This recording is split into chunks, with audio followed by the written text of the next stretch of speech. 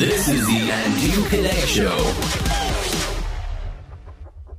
Bine ați venit la un nou episod hibrid în care vom discuta atât despre basket, cât și despre tenis, cât și despre un pic de pop culture, pentru că aseară au fost premiile Grammy și vreau să fac o mică comparație, o mică analogie între premiile Grammy și premiile cele mai seara de premii, să spun așa, cea mai importantă în lumea sporturilor, și anume Laureus Sports Awards, care mi se pare că, mă rog, voi vorbi la finalul episodului, părerea mea, însă vă spun de acum că nu este una bună, ca să dau un mic teaser. Și hai să începem să vorbim despre NBA, pentru că Atlanta Hawks și-a concediat antrenorul principal, Lloyd Pierce.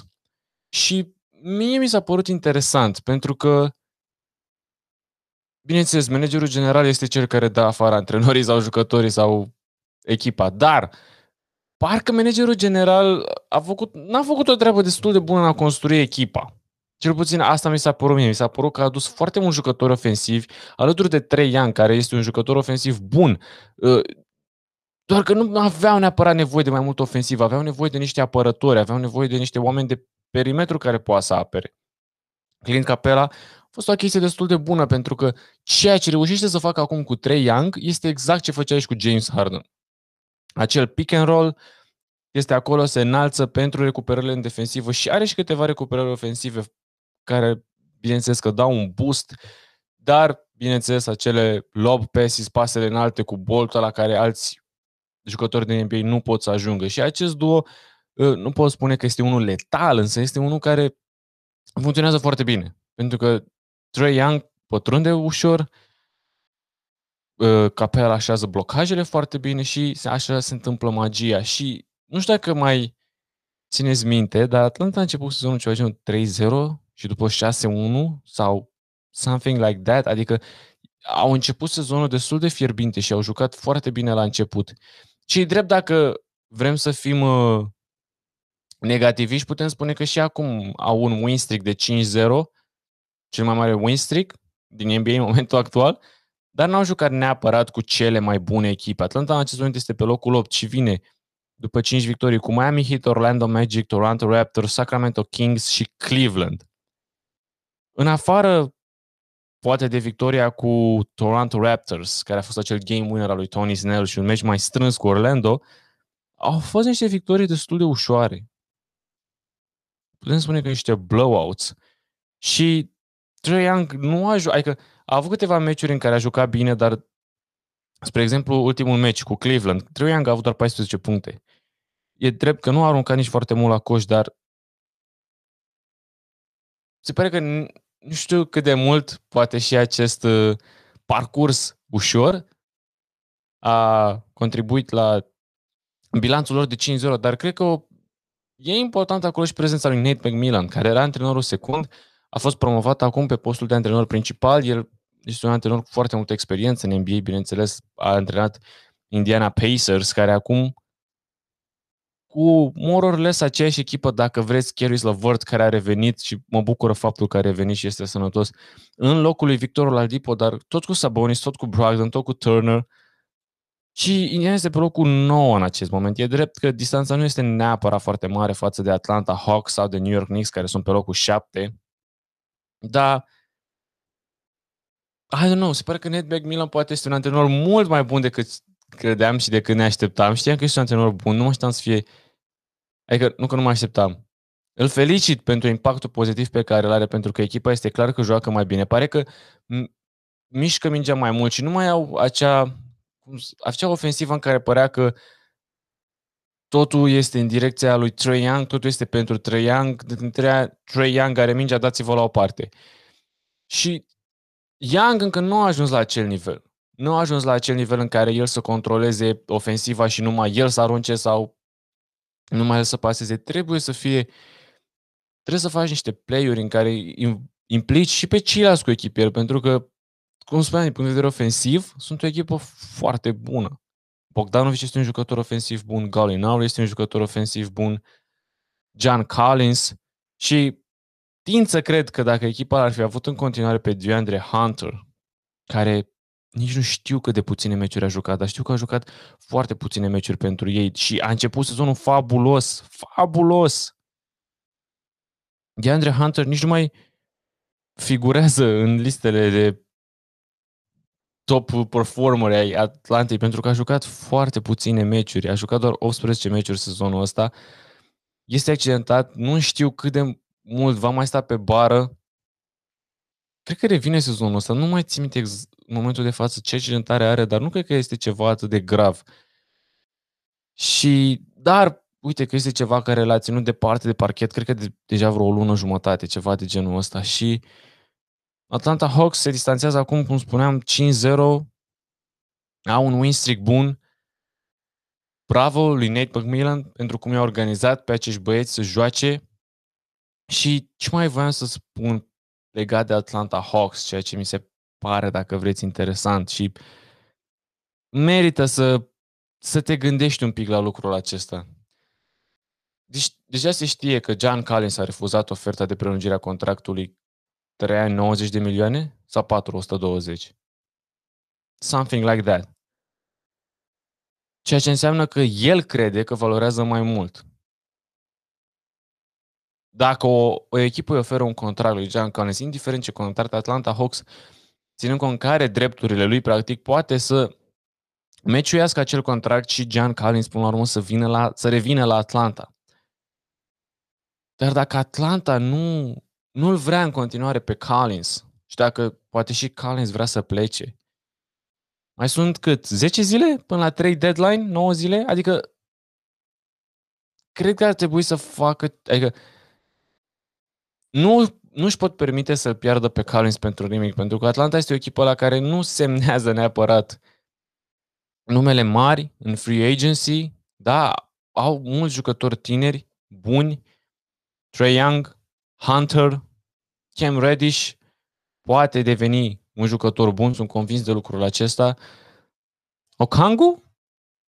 Pivotul tânăr pe care l-au draftat anul ăsta e destul de vreme și până acum nu a arătat cine știe ce semne de potențial superstar, dar bineînțeles este primul lui sezon, este un rookie și n-am niciun motiv și n-am cum să-l critic, bineînțeles. Dar mă tot gândesc la chestia asta cu John Collins, adică ce ar fi înțelept pentru Atlanta să-l facă? Dacă el vrea să rămână, scenariul cel mai rău pentru ei ar fi ca el să vrea să rămână, dar ei să nu vrea să-i ofere atâția bani.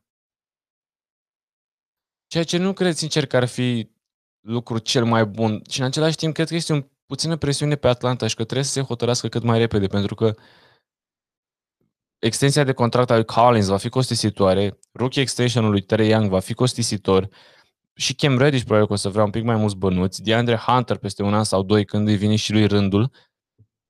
Și cumva Atlanta nu o să-și mai permită să fie cum a fost sezonul acesta.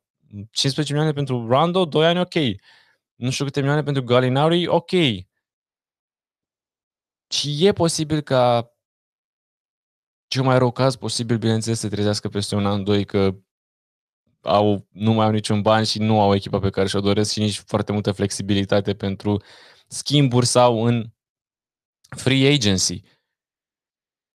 De asta spun că e important. John Collins cred că e un nume important aici la trade deadline. Pentru că este încă un jucător tânăr, un jucător care poate face multe echipe bune și uneori pare că dacă nu s-a și declarat sau au fost câteva zvonuri că are unele momente în care nu este pe aceeași pagină cu Trae Young. Și bineînțeles că tu, dacă ești Atlanta, vrei să păstrezi pe Trae Young, dar în același timp vrei și ceva valoros pe John Collins, în cazul în care vrei să-l dai la schimb. Și sunt convins că sunt multe echipe. N-am văzut ceva parcă cu Minnesota, care spunea că își dorește extraordinar de mult să-l aibă pe John Collins. Nu știu, în schimb, ce ar putea să ofere Minnesota la schimb în Atlanta, care să fie așa appealing pentru cei din statul Georgia. Are și Minnesota câțiva jucători tineri interesanți, dar nu la fel de interesanți ca John Collins. Am vorbit destul despre Atlanta Hawks. Hai să schimbăm un pic și să ne orientăm spre Utah Jazz, pentru că am o teorie nouă despre Utah Jazz, una destul de critică, dacă vreți. Pentru că am urmărit foarte atent meciul de aseară, înregistrez episodul acesta într-o zi de luni. Am urmărit foarte intens și atent meciul de aseară dintre Golden State Warriors și Utah Jazz. Wiggins, o seară fabuloasă, Draymond Green și el a arătat de ce este atât de valoros, chiar dacă nu pune mereu punctele acolo pe tabelă pentru această echipă. Kelly Oubre a avut o seară destul de grea. În schimb, teoria mea este despre Rudy Gobert. Și Utah traversează o perioadă în care are 2 sau 3 meciuri pierdute la rând, sau 3 din ultimele 4. Și nu m-ar mira dacă nu se vor putea menține pe acel loc întâi. Hai să vă spun teoria mea despre Rudy Gobert. De 2 ori cel mai bun jucător defensiv al anului și în continuare un jucător stâlpul defensivei lui Utah. Dar și gândindu-mă mai mult la acest lucru, mi-am dat seama că cumva și ăsta e motivul pentru care nu văd Utah favorită în vest, chiar dacă va termina pe locul întâi. Rudy Gobert este un jucător foarte important pentru defensiva lui Utah. Foarte mulți jucători, poate majoritatea jucătorilor din ligă, dacă scapă de apărăturilor din perimetru și încearcă să pătrundă acolo în spațiul de 3 secunde și îl văd pe Rudy Gobert, se răzgândesc sau se sperie sau se panichează sau le e frică. Superstarilor, jucătorii mari din NBA, nu le este deloc frică de Rudy Gobert. Și am văzut aici chiar și meciul acesta Draymond Green. Știu că a fost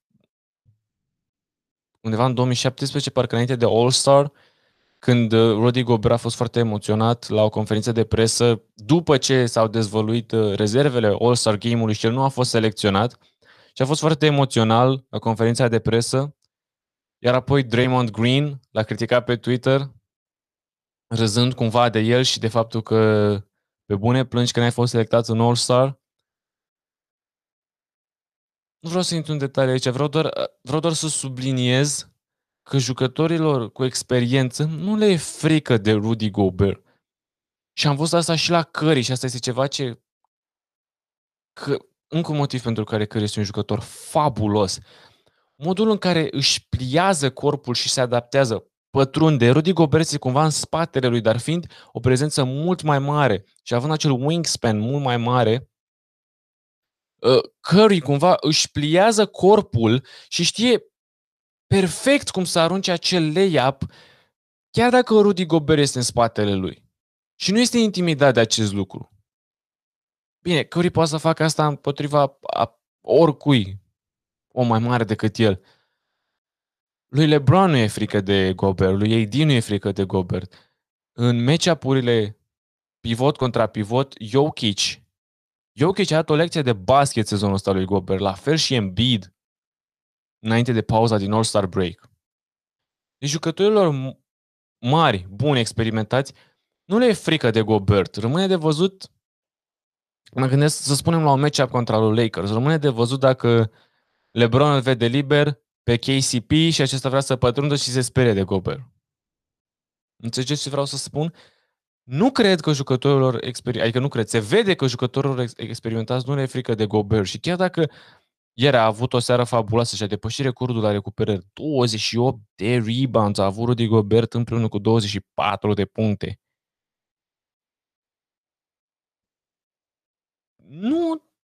Nu este o prezență înfricoșătoare și sunt multe modalități în care poți să-l scoți pe Gobert din 3 secunde. Dacă joci small ball, am văzut Golden State a făcut-o aseară, Clippers a făcut-o odată.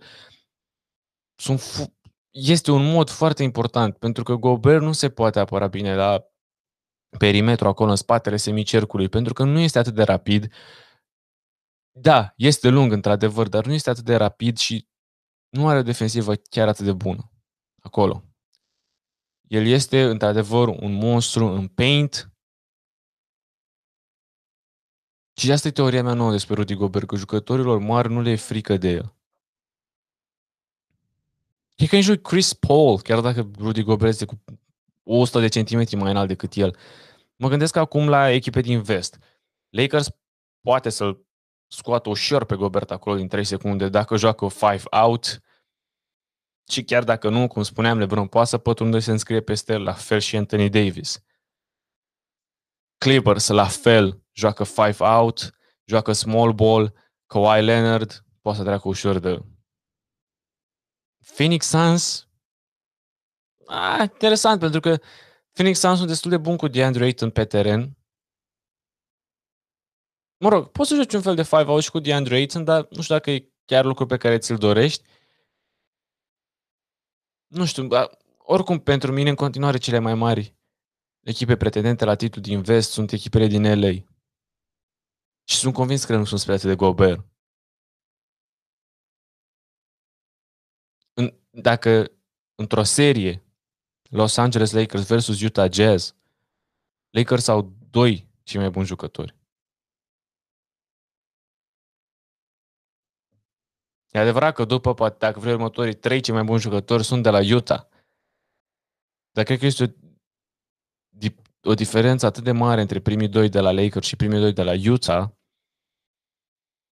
încât de asta nu-i văd pe Utah favorit și de asta nu-l văd pe Gobert cu șanse să mai câștige vreodată Defensive Player of the Year. Îl reamintesc pe Ben Simmons, care m-a impresionat sezonul ăsta cu defensiva lui. Mă impresionează de sezonul trecut, chiar cu defensiva lui. Vedem că el poate să stea în fața și lui Lillard, și lui Doncic, și lui LeBron. Și ăsta este un lucru impresionant. Realmente impresionant. Dacă mă mai uit pe aici prin NBA să văd ce s-a mai întâmplat zilele astea, sigur, sezonul de-abia a început și urmează 3 deadline-ul, cum spuneam, va fi interesant. Dacă vreți un alt nume care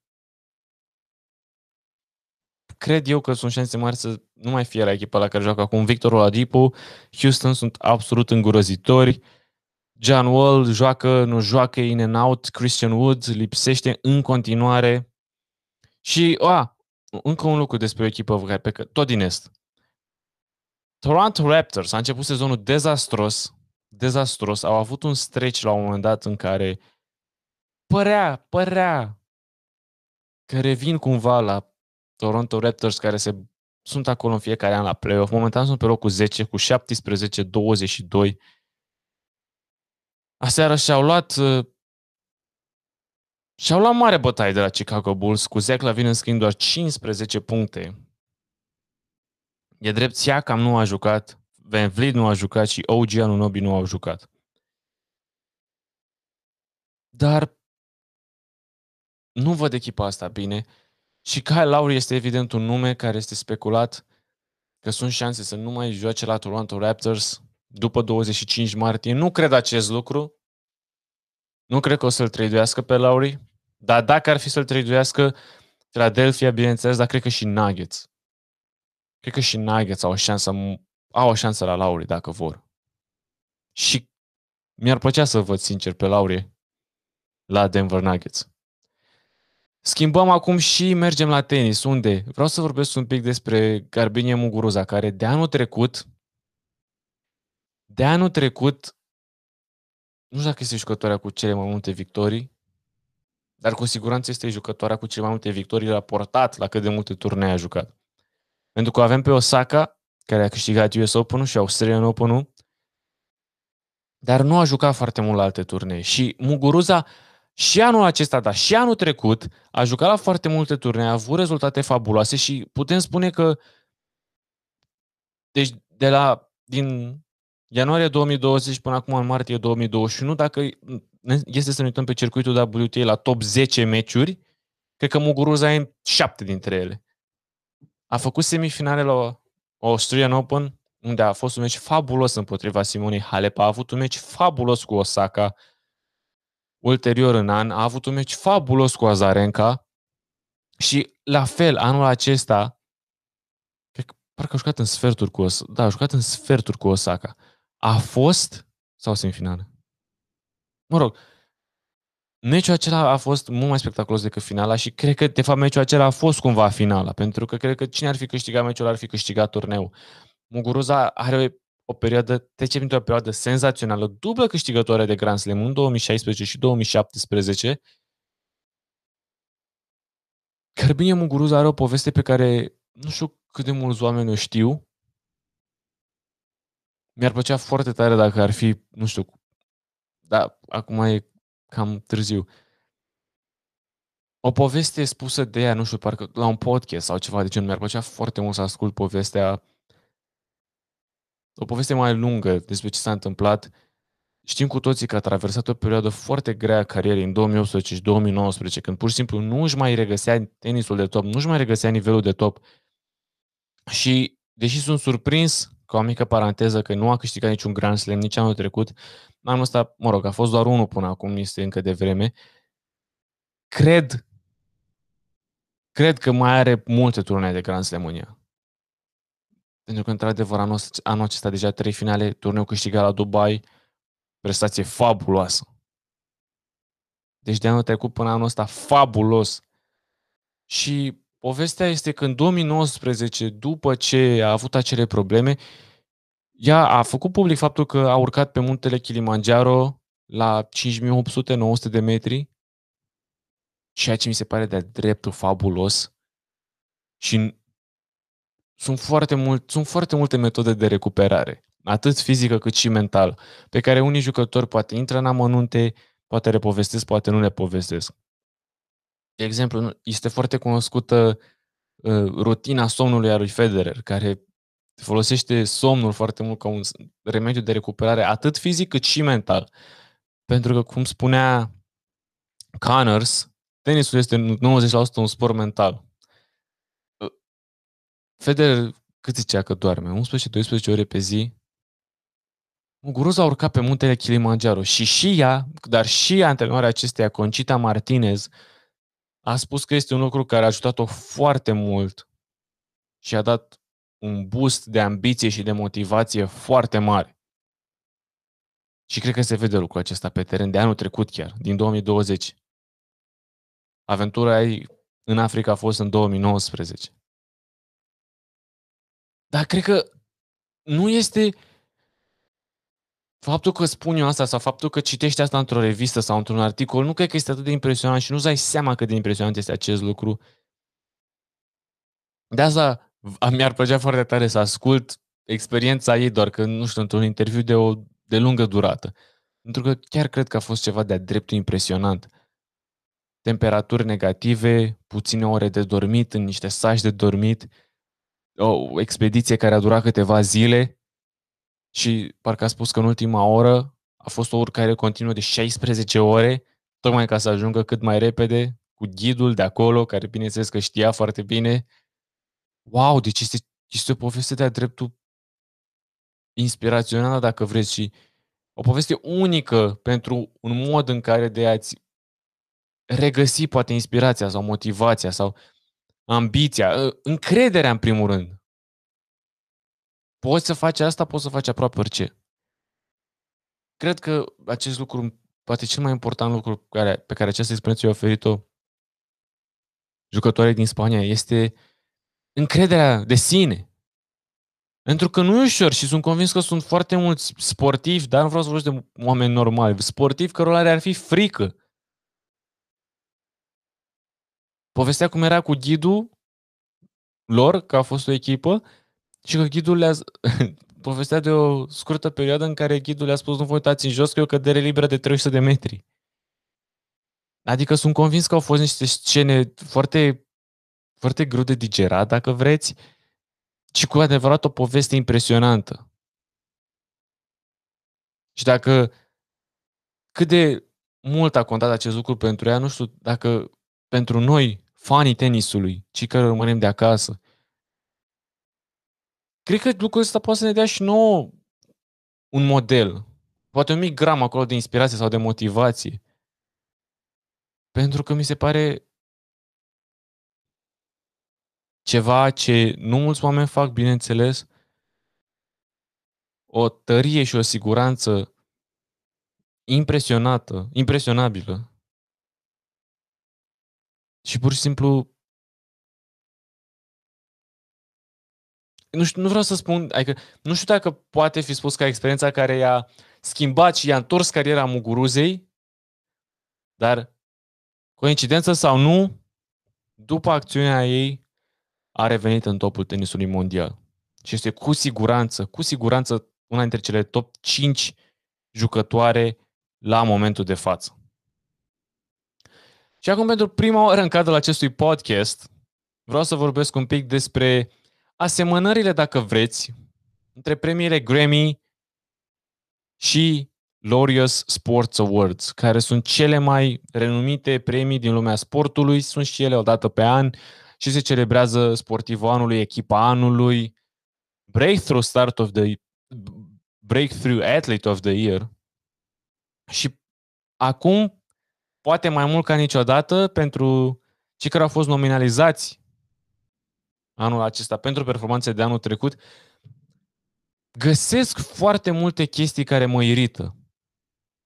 Și chiar dacă în Grammy-uri, bineînțeles că n-am expertiză și nu lucrez în industrie și habar nu am multe chestii, prin simplul fapt că artiștii de top sunt revoltați, l-am văzut pe The Weeknd spunând că boicotează, Kanye West a câștigat un premiu anul acesta pentru Best Christian Album sau ceva de genul și ne amintim cu toții videoclipul pe care l-a postat anul trecut sau cu 2 ani când a primit iar un premiu Grammy și l-a aruncat în wc și știm cu toții ce s-a întâmplat de acolo. Drake, alt artist care a criticat public premiile, deși are o grămadă, și noaptea Grammy-urilor, Oscarului de la Laureus Sports Awards ar trebui să fie o noapte pentru care unii artiști, nu știu, se ghidează, adică wow, am câștigat un Grammy, este adică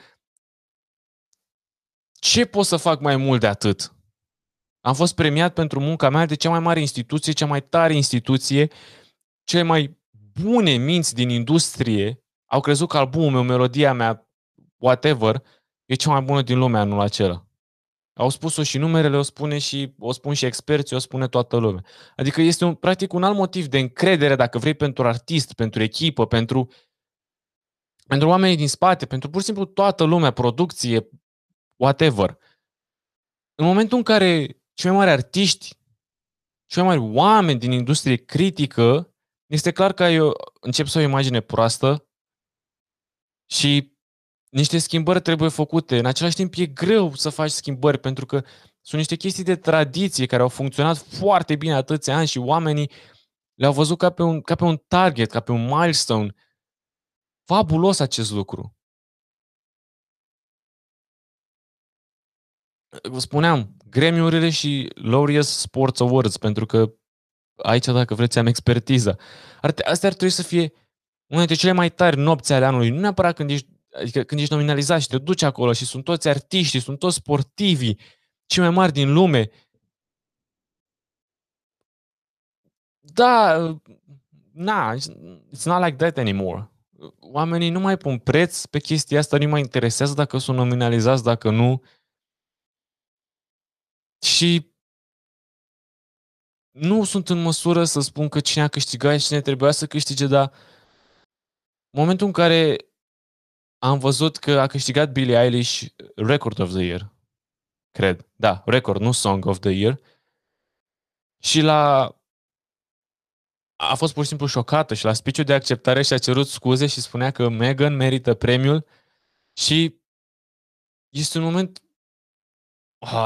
greu de privit și pentru că tu ca spectator, tu ca om, vrei să vezi fericirea în ochii artistului. Chiar dacă îți place de el, chiar dacă nu, n-are nicio importanță. Tu vrei să vezi fericirea, nu vrei să vezi cum își ia premiul, unul dintre cele mai mari premii, adică cel mai mare premiu pe care poți să-l primești în industria tu care lucrezi și Billie Eilish a început speech-ul spunând I am embarrassed.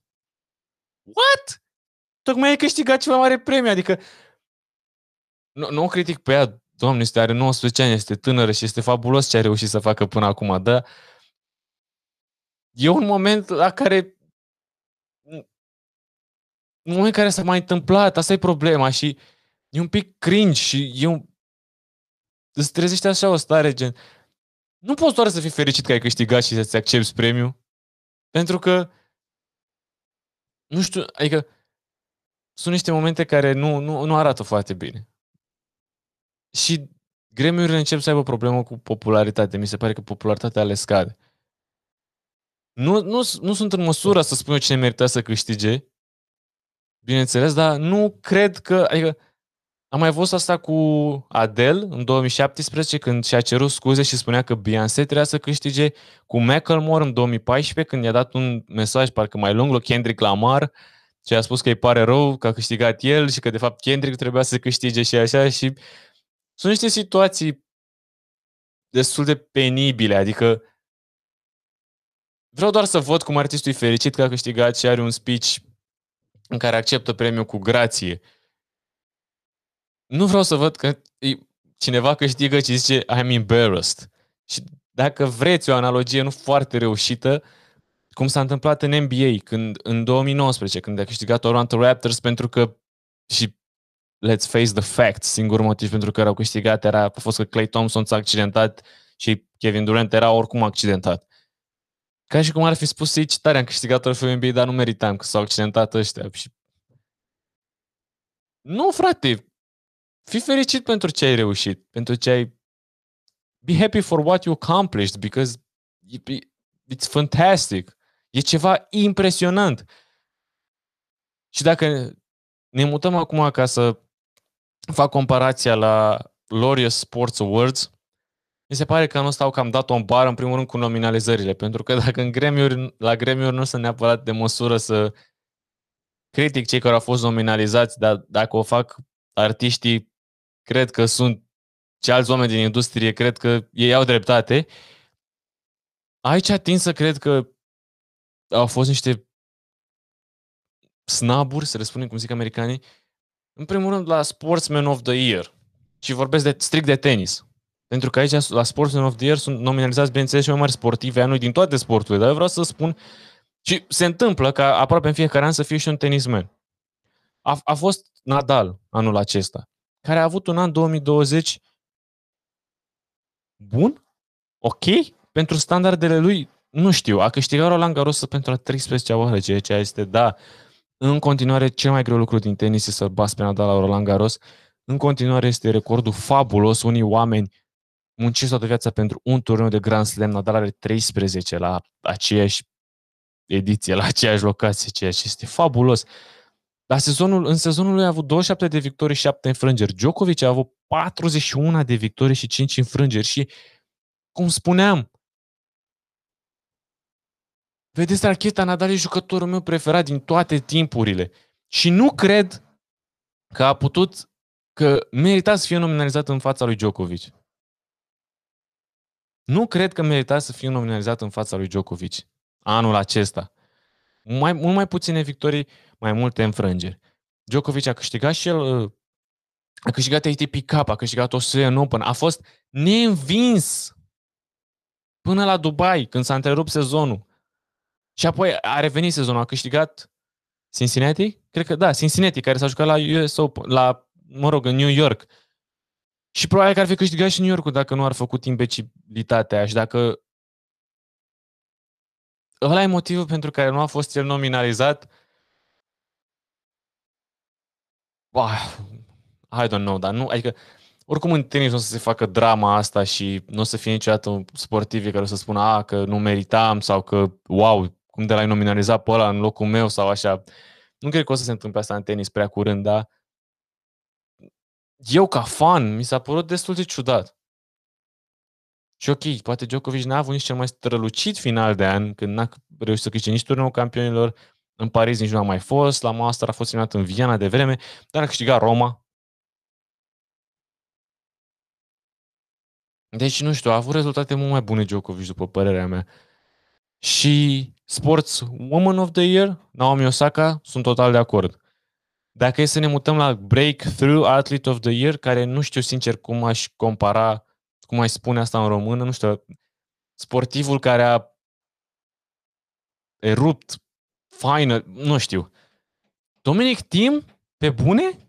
La 27 de ani sau 28? De ce? Pentru că a câștigat un turneu de Grand Slam, a câștigat mai multe mă rog, și a fost și în finala la Australian Open. Deci nu pot spune că, adică nu a avut un an rău, dar Breakthrough Athlete of the Year n-ar trebui să fie cineva care abia acum a intrat pe scena elitelor mondiale?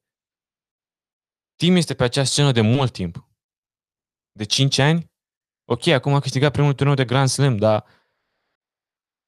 a mai fost în 3 finale, a câștigat alte turnee, are și un turneu de master, 1000 ATP, are mult mai multe turnee câștigat, adică și, ok, finală și turneu câștigat de Grand Slam în anul 2020, dar nu cumva el deja broke through în lumea tenisului, pentru că, nu știu, într-adevăr, la băieți este mult mai greu, pentru că nu prea e nimic breakthrough, pentru că sunt toți giganții tenisului mondial care încă sunt acolo și nu prea e nimeni care să vină nou și să zică, opa, am câștigat Grand Slam-ul. Știți cum se întâmplă la fete, cum a fost cu Kenin, cu Swiatek și o să vorbim despre asta imediat.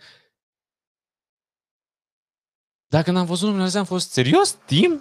Adică e pe scena tenisului, cum spuneam, de mult timp. Adică în același timp, poate nici să zicem Yannick Sinner n-ar fi meritat pentru că, ok, a făcut turul 3 sau turul 4 la Roland Garros, a câștigat primul lui turneu la Sofia, un turneu de 250 de puncte. Adică a devenit mai cunoscut, bineînțeles, și este clar că va fi un jucător fenomenal. I don't know, adică nu știu pe ce s-a făcut criteriul, dar când am văzut Tim eram, serios? Really? Și dacă ne mutăm la fete, vedem că Iga Swiatek a câștigat. Care a avut un an bun, a câștigat Roland Garrosul.